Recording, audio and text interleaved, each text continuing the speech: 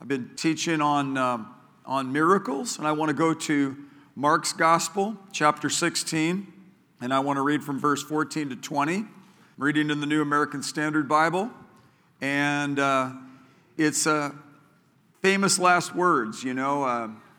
Somebody gave me a book. Rick Houghton gave me a book, Dying Words of the Saved and the Unsaved. It's a tremendous book. I was in his office and I was looking at it and I coveted it. He had Rick Houghton in the book, and I was looking at it and he said, Rick Houghton gives this book to Jeff Perry. And it has meant a lot to me, and it just talked about just the contrast of the famous last words of the unsaved and the last words of the saved. And it's an amazing book. It's, I think, been out of print for years, but you probably can find it online. Afterward, he appeared to the 11. I'm glad this book is not out of print. This is God's word. Thank you for your word, Lord. Afterward, he appeared to the 11 themselves as they were reclining at the table, and he reproached them for their unbelief and hardness of heart. So one of the last things Jesus did with his disciples was try to purge insecurity and unbelief out of their lives, because they had not believed those who had seen him after he had risen. So I want to tell you right now, we as God's people need to be trained and taught to believe the word. As we believe the Bible and follow its lead, obey it, do what it says, then we can fully expect to see biblical results. And Jesus prepares a table for us in the presence of our enemies, and they were reclining at a table, and Jesus rebuked the enemy of unbelief and the enemy of hardness of heart. And I just pray that you will be encouraged and strengthened in your walk with the Lord tonight by the power of God. The cynicism, the skepticism, the overanalysis, the fear, your own personal disappointments will just be dealt with, and you'll get into a great place of strength because he is risen. And he said, look, man, and the people that were assigned to preach the resurrection were ladies. They told them this, and these guys just didn't believe it. He had to rebuke them for it.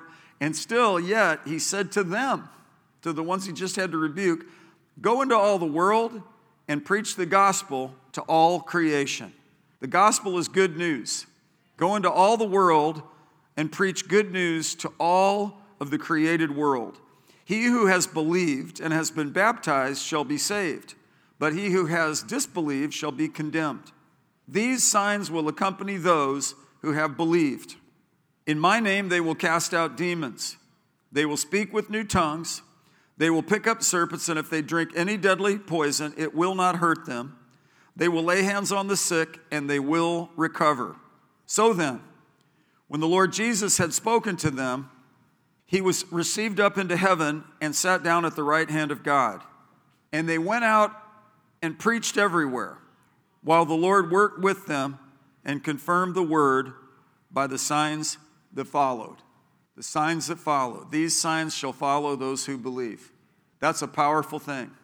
And that wasn't just exclusive to Jesus.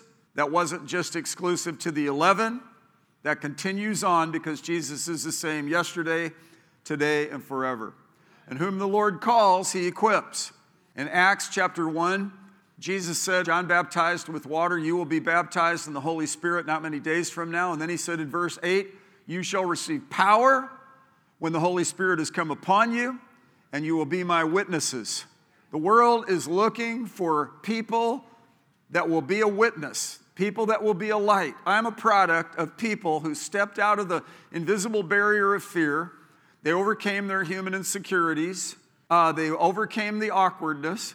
And they communicated the love of God in a very clear and simple way, and it changed my life.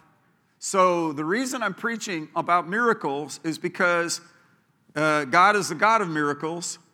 These are signs that are to follow those who believe. And Hosea chapter, I think it's 4, verse 6 says, my people perish for lack of knowledge. So, yeah, the Bible says in the end times, knowledge will increase. And I think we can all admit that things are different now than they've ever been in terms of increased knowledge. When I was a kid, I had to go to the library and talk to the librarian to try to find index cards and go through and find where a book would be, and now I found out that with a smartphone, a child has more access to more knowledge than the President of the United States did in the early 80s when I started in the ministry. So that's in the natural world. Well, I believe God is pouring out such knowledge, supernatural insights, always in confirmation with His Word, always to bring glory and honor to Jesus. But be sure that God is, in this end time hour, wanting to increase knowledge in your direction. Knowledge of the kingdom, knowing Him personally. I think even the praise and worship, for me, one more time, it wasn't just being a singer of songs. It wasn't just going through liturgical rhetoric. It was an invitation into expressing love toward God. It's personal. It's deep. And this, in fact, intrigued me when I first came to have an encounter with people of this flavor. As I noticed that when they sang these songs, it meant something. I noticed when they were interacting that it meant something. When the preacher preached, it wasn't just old homilies from ancient history. It was like he meant it. He believed it. And how many of you believe? We have a belief system. I believe there's a God. I believe that the sun rises and sets. I believe in these certain physical things based on my 5 physical senses. Well, I also believe that God is supernatural, and this is the famous last word of Jesus in the book of Mark. Go into all the world, preach the gospel. And he was trying to purge their hardness of heart and their unbelief. But he is also saying, look, man, there's a real blessing in being a believer. He that comes to God must believe that He is and that He's a rewarder of those who seek Him. And it's very believable. It's very plausible. I walked by a lady over here.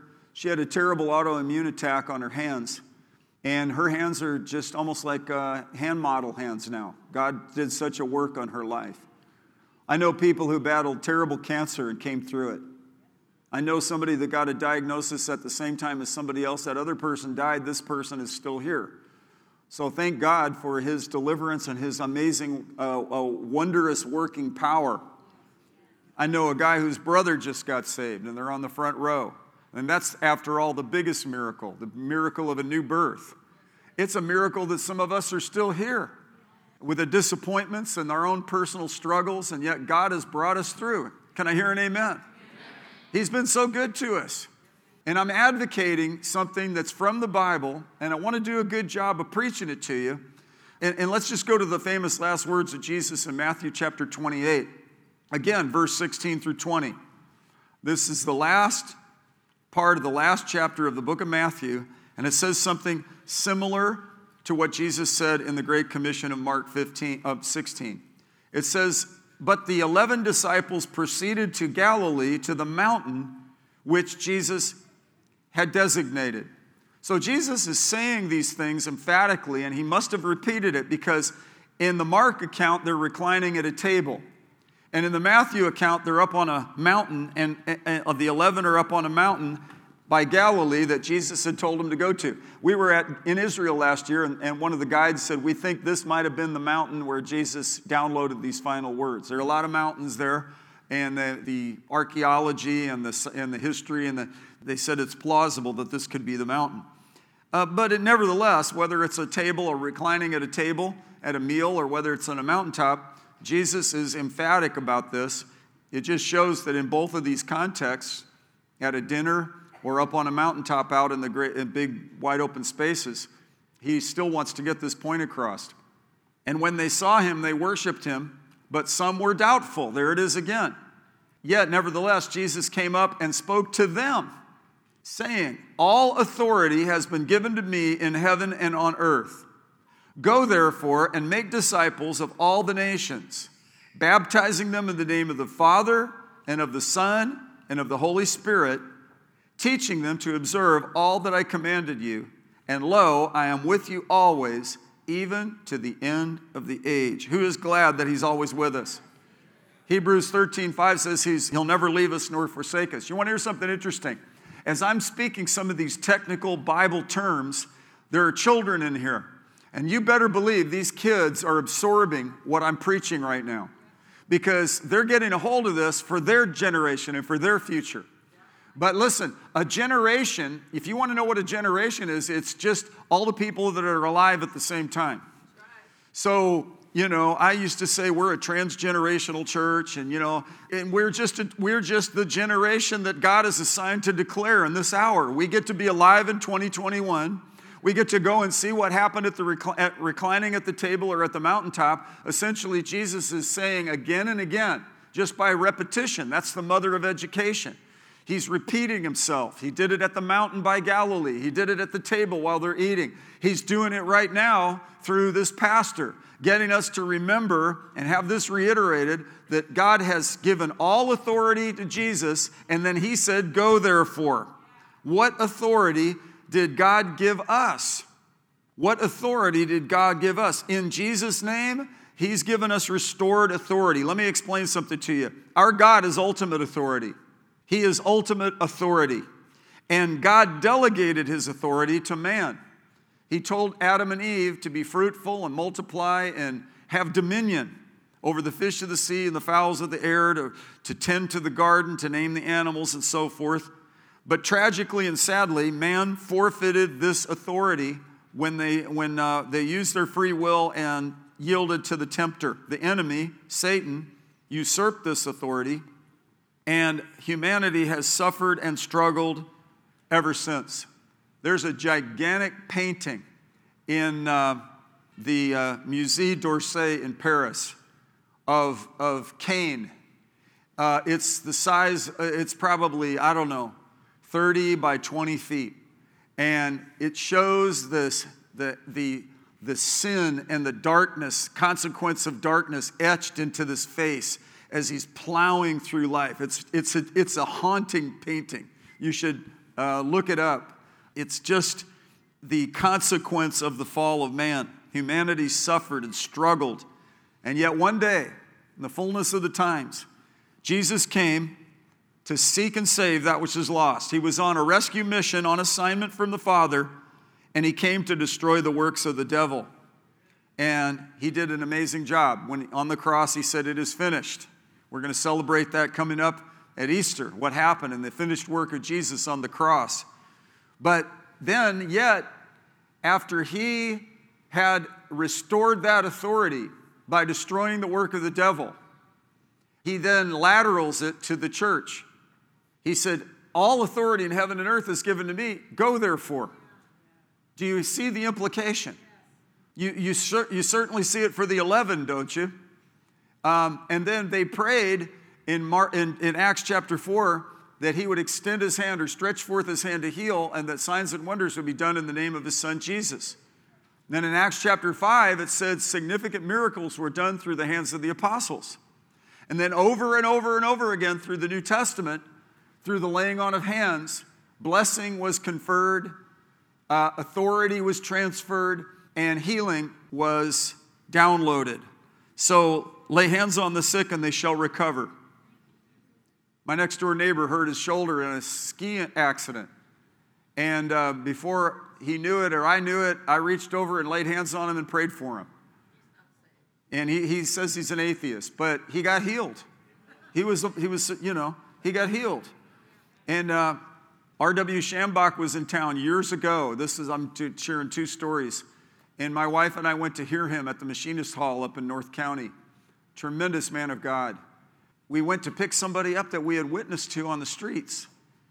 And he worked at a retirement home, but he was a younger man. And he had an injury, and he could barely walk. I laid hands on him and prayed for him before we left to go to R.W. Shambach's meeting. I didn't think, wait till the great man of God, R.W. Shambach, prays for you, because I had been taught well to lay hands on the sick and they would recover. So instead of kind of having it be specialized over there, let's bring it right now. What's the point of him being all suffering in the car all the way there? And so I prayed for him, and then I had remembered learning from another evangelist similar to R.W. Shambach, T.L. Osborne. But anyway, the name above every name is Jesus. And all authority is embedded in that name. And the Bible says to lay hands on the sick and they shall recover. So I just caught onto this as a young person. 19, 20 years old, I started to get a hold of this from good teaching. And it wasn't like, some sort of big fanciful thing. It was just, this is, if you cooperate with God and you want to obey God and you want to get over there and understand the doctrine of the laying on of hands, and the value of it and the transfer and the impartation of God's power, you got to do this. You got to do what the Bible says. And if you do what the Bible says on an increased fashion in faith, you're going to get increased results. So I prayed for this man. Patsy's my witness. I said, now do something you couldn't do before. This is what T.L. Osborne said for people. Do something you couldn't do before. And so he couldn't touch his toes. So he went, oh, oh, oh, no, oh, oh. It seemed like 15 minutes. And I was thinking, oh man, what did I do? And he went, oh. And then he went, and he started going like this. Wasn't that amazing? And he danced all around the parking lot.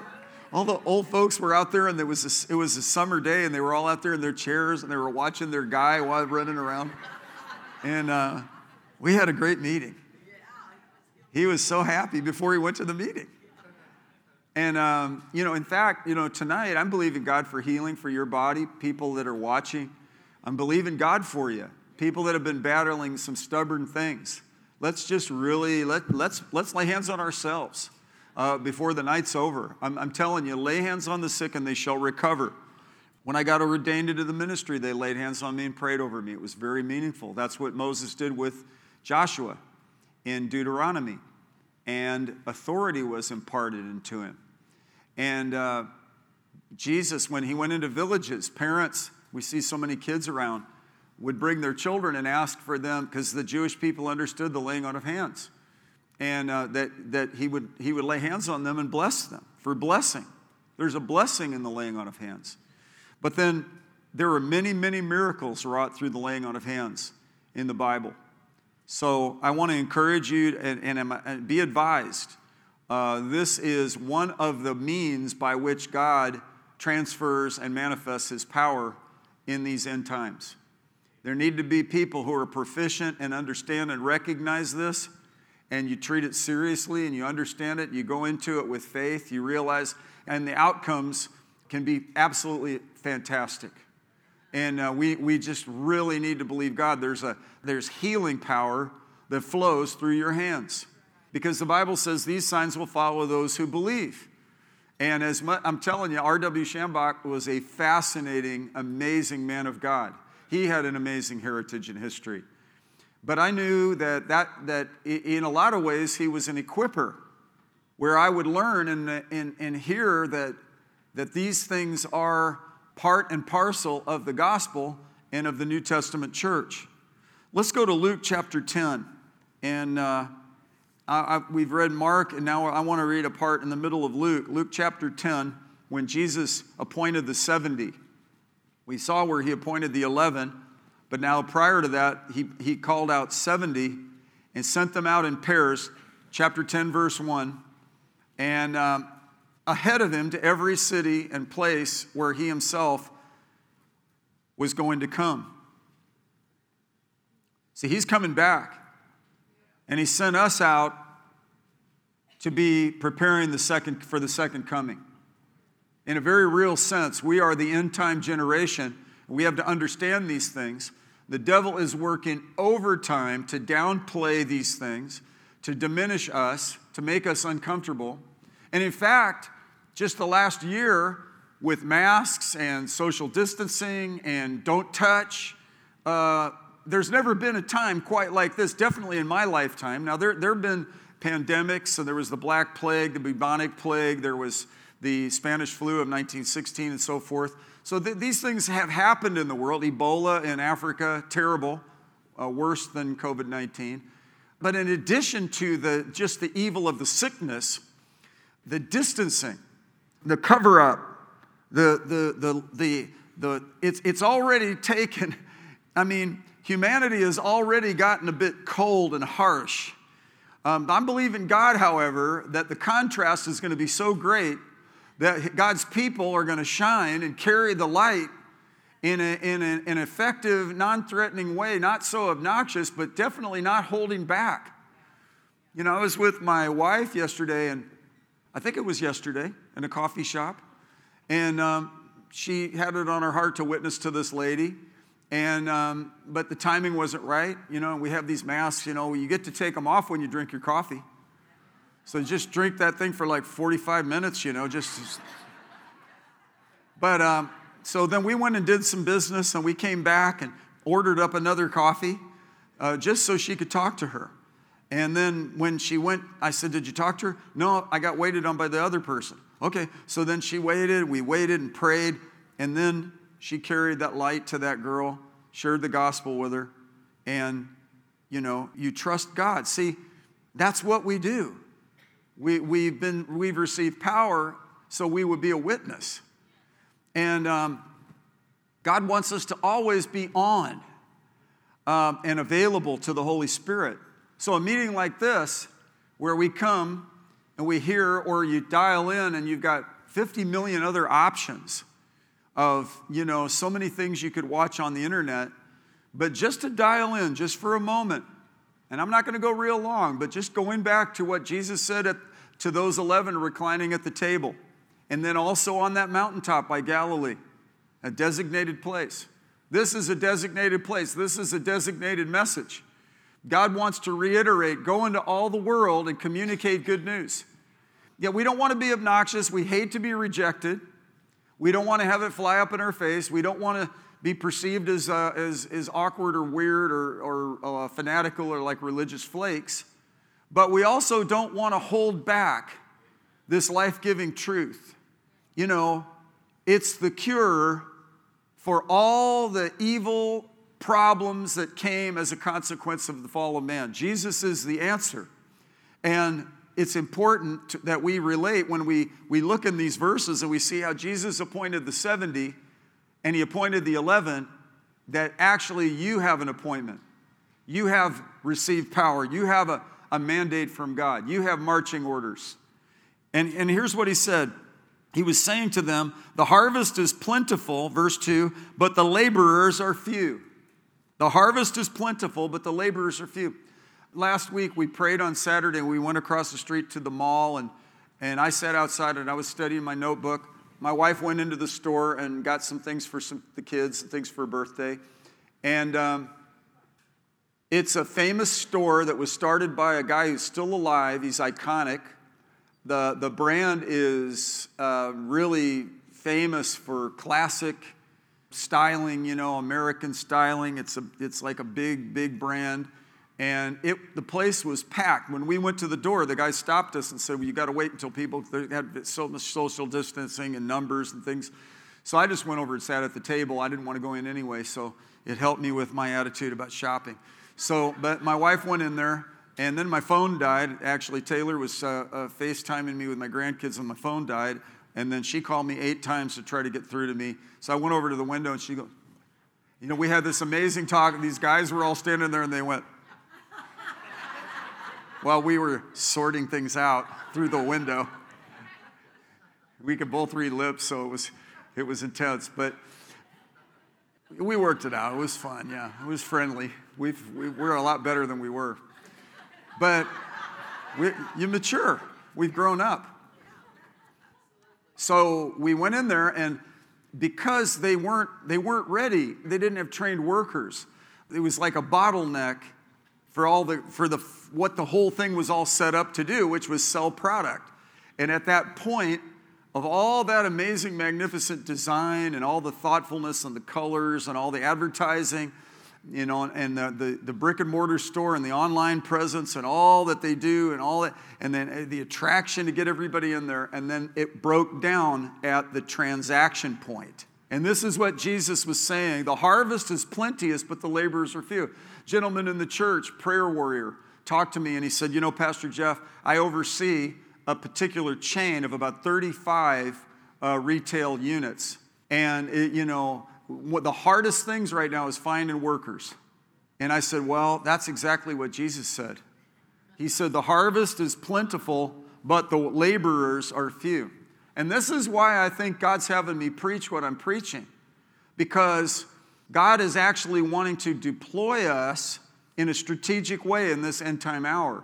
God wants us to heighten our awareness. He wants our faith to arise correspondent to exactly what the Word of God is saying to us and not back off. And you know, by the way, it says in the end times there'll be false signs and wonders. Why do you think there would be false signs and wonders? Because there will be real signs and wonders. If it was all off and false and all gone why would the devil falsify signs and wonders?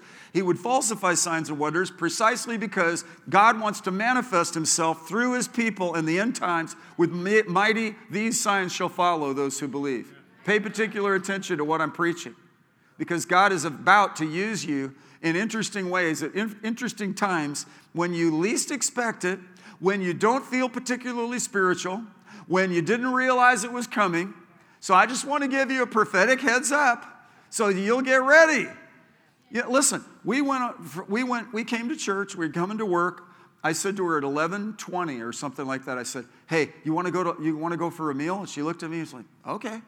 We never go out at that time. We don't go at that time. We go later. We always have a lunch. Our style is later in the afternoon. So she thought, well, that's interesting. So then I said, you want to go to this place? She said, sure. So as we were driving down the highway, I had kind of a conviction that that's not where we should go. Almost like what you would call a check in your spirit. It wasn't like a big alarming thing, but I was feeling like, no, that's not the best thing for us to do. So I turned to her and I said, what do you think if we go to this place? And she said, yeah, let's do it. So we pulled up to that place. We were the first people there. We sat down, and just miracles began to happen. We were just minding our business. I sat over in this particular place. Nobody was in there. We were the first people there. Just getting a little meal. It looked just like that was just disguised as just a lunchtime. Just disguised as a simple moment. But yet God had layers of blessing embedded in it. It was supernatural. It was awesome, wasn't it? And it was like such a confirmation that the people who know their God shall be strong and do exploits, and those who are led by the Spirit of God, they're the sons of God. And by the way, I'm not advocating spooky flakiness and creepy stuff. This was actually very spiritually organic, if I could say it that way. It was just, it was a divine flow of God's promptings, and you didn't really know it till you're all the way in it. And then you realize, wow, I'm right in the center of God's perfect will. How many of you would like that with more frequency? Well, we as God's people need to be trained and taught to believe the Bible, to be led by the Holy Spirit, to obey Him, to follow Him. And as we do, as we see the biblical results, we can obtain and get the biblical results. Now let's just continue to read on here in Luke chapter 10. He said, the harvest is plentiful, but the laborers are few. Therefore, beseech the Lord of the harvest to send out laborers into the harvest. Let's pray that right now. Father, in the name of Jesus, I pray you would send out laborers into the harvest field. Here am I, Lord. Send me, activate me into new levels of faith to see great miracles, souls saved, greater fruitfulness. You know, in Jesus' name, you know that when they were fishing all night and Jesus had died, and before he had ascended, he was risen, but he hadn't ascended, and he was cooking, he made some hot coals, and he was cooking some fish and they came in kind of dejected from an all night, frustrating, just fishing, no catching. And Jesus says to him, like, go out about a half a football field and throw the net out on the other side of the boat. And they were like, okay. So they put their nets back out there, and God had a school of fish right there. And God just set it up. And Jesus, though he was a carpenter, was telling the fishermen, who were the experts, a thing or two about fishing. And Jesus is saying a thing or two about the church right now. He doesn't want us stuck in cold religious formalism. He doesn't want us in intellectualism. Nor does he want us to downplay the importance of studying and meditating and getting our minds renewed and developing and being educated and learning. But we don't want to let our learning put out our burning. We don't want to let the intellectualism extinguish the flames of this original pattern of the New Testament. These signs will accompany those who believe. He said, go and behold, I send you as lambs in the midst of wolves. Then he gives specific directions for the 70. Carry no money belt, no bag, no shoes, and greet no one on the way. Whatever house you enter, first say, peace be to this house. If a man of peace is there, your peace will rest on him. But if not, it will boomerang back onto you. Stay in that house, eating and drinking what they give you, for the laborer is worthy of his wages. Do not keep moving from house to house. And then whatever city you enter, and they receive you, eat what is set before you, and heal those in it who are sick, and say to them, the kingdom of God has come near to you. Did you see that? Heal those in it who are sick, and say to them, the kingdom of God has come near to you. And then it says in verse 13, woe to you, Chorazin, woe to you, Bethsaida, for if the miracles had been performed in Tyre and Sidon, which occurred in you, they would have repented long ago, sitting in sackcloth and ashes. But it will be more tolerable for Tyre and Sidon in the judgment than for you. And for you, Capernaum, you will not be exalted to heaven, will you? You will be brought down to Hades. So there's a real, here Jesus doesn't like doubt and unbelief. And then he says, the one who listens to you listens to me. The one who rejects you rejects me. He who rejects me rejects the one who sent me. Then it says, the 70 returned with joy, saying, Lord, even the demons are subject to us in your name. They had gone out and had breathtaking results. They went out in the name of Jesus, and people were healed. People got set free from oppression. And he said to them, I was watching Satan fall from heaven like lightning. In verse 19, if you want to underline a verse, this would be it. Behold, I have given you authority to tread on serpents and scorpions and over all the power of the enemy, and nothing will injure you. So we wonder, what authority did Jesus give us? All authority in heaven and earth has been given to me. Go therefore. Now, with the 70, he certainly gave it. To the 11 at the reclining table, he gave it. And then at the mountaintop, he reiterated it one way or the other. He said it again and again. I believe he's saying it again to us tonight. He wants us to understand that he has given us power and authority. It has been restored through Jesus Christ. And now we have delegated authority and a mandate to go into all the world, make disciples of all the nations, baptizing them in the name of the Father, Son, and the Holy Spirit, teaching them to do and observe everything that he's commanded. A lot of people will get saved and get water baptized, but will they obey the doctrine of the laying on of hands? We've got to be, if we want to see complete, thorough biblical results, then we've got to obey what Jesus commanded. And he said, lay hands on the sick and they shall recover. He said they'll speak with new tongues, they'll cast out demons. And these things are the fulfillment of what Jesus said when he said, it's good that I go because I'm sending the Holy Spirit, another helper who's going to equip you, who's going to come alongside and help you. Hallelujah. Amen.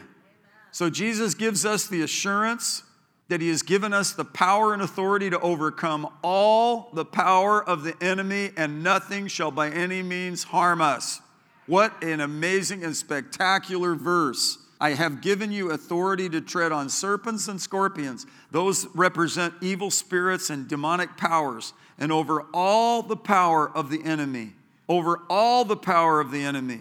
And nothing will injure you. The world shakers of today have gone into places like Kiev or Moscow or Chesterfield Valley, and they preach the gospel of Jesus long enough, hard enough, and thorough until they start to see breakthrough.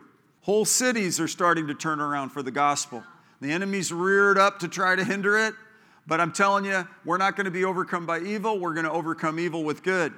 And just piercing through the fog and getting in fresh on this subject, let's go back to the book of Matthew chapter 18, and we'll finish with this. Matthew chapter 18. When Jesus gives a responsibility or a charge, he gives authority. It's an amazing thing. Look here what it says in chapter 18, verse 18 of Matthew. Truly I say to you, whatever you bind on earth shall have been bound in heaven, and whatever you loose on earth shall have been loosed in heaven. Now the context deals with church discipline, correcting a brother or somebody that's fallen into sin, and that what you bind on earth is bound in heaven, what you loose on earth is loosed in heaven, is attached to that spiritual mandate to take these matters seriously. But additionally and generally, God has given us authority when we identify with our citizenship being in heaven, that Jesus is raised up and we're raised up with him and seated with him in heavenly places. When you got saved, your citizenship changed. You who were once not a people are now the people of God.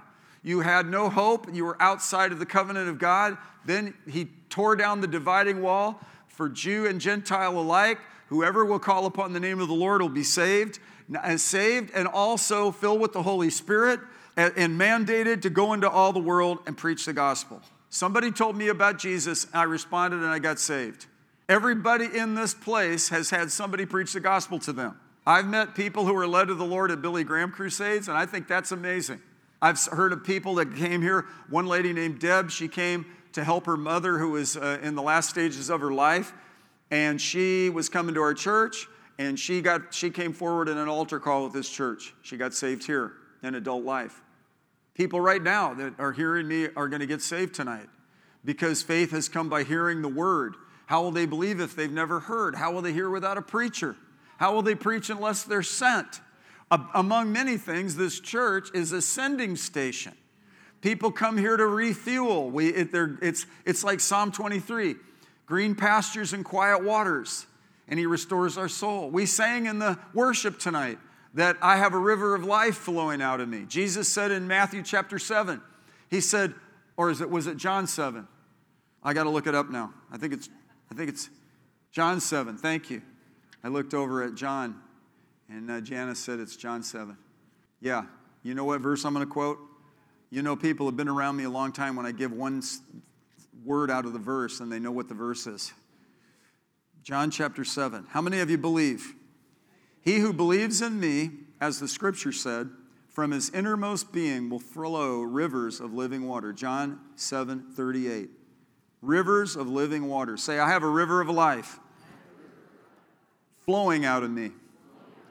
Now, it's not just to be a swamp. It's to have a flow. And it's to be moving water. And of this, he was talking about the Spirit, whom those who believed in him were to receive, for the Spirit was not yet given because Jesus was not yet glorified. Well, whatever we bind on earth is bound in heaven. Whatever we loose on earth is loosed in heaven. So, as we get ready to close, I'm going to tell you to go into all the world with an awareness that God's called us to have a fascinating interaction with the people that we run into, that we come in contact with. How many of you realize what I'm preaching clashes with stay away from people by 6 feet? They picked that arbitrary number, just far enough to stay away from people, wear this mask, put on 2 or 3 of them, don't talk, don't look at each other. If you do, and if you see their mask drop, yet rebuke them. Get a little bit meaner, get a little bit more like a self-appointed boss of everybody else. What did our kids say? You're not the boss of me. Said that to the other kids, never said that to us. Was it Kingston said it to his brothers and sisters? You're not the boss of me. Yeah, he was 2 years old or 3 years old. You're not the boss of me. But Jesus is mandating that as we come to learn and understand God's purposes and God's authority that he's delegated to us, and when we begin to take action on it and trust God that heaven is backing his word, and as we speak in faith and as we believe God, we start driving down the highway, we see precarious things, we start taking authority over the enemy and praying protection on people, and we see things on the news, we immediately go into prayer. It just changes and transforms our lives out of feeling helpless and hopeless and then being empowered. Let's all stand up on our feet. How many of you are burdened for other people? You care about other people. You have some empathy. You just want to see more people come to the Lord? I don't want to see people die and go to hell. So the only cure for that is calling on Jesus. Now, here's what we're going to do. I want to finish this service. And if you're home alone and you've been watching this, I want you to lay hands on yourself. First, lay your hands right here on your ribs, on your belly. Out of your innermost being will flow rivers of living water. Say this with me. Heavenly Father, I believe Jesus is your Son, that He died for my sins, and that I am cleansed by His blood.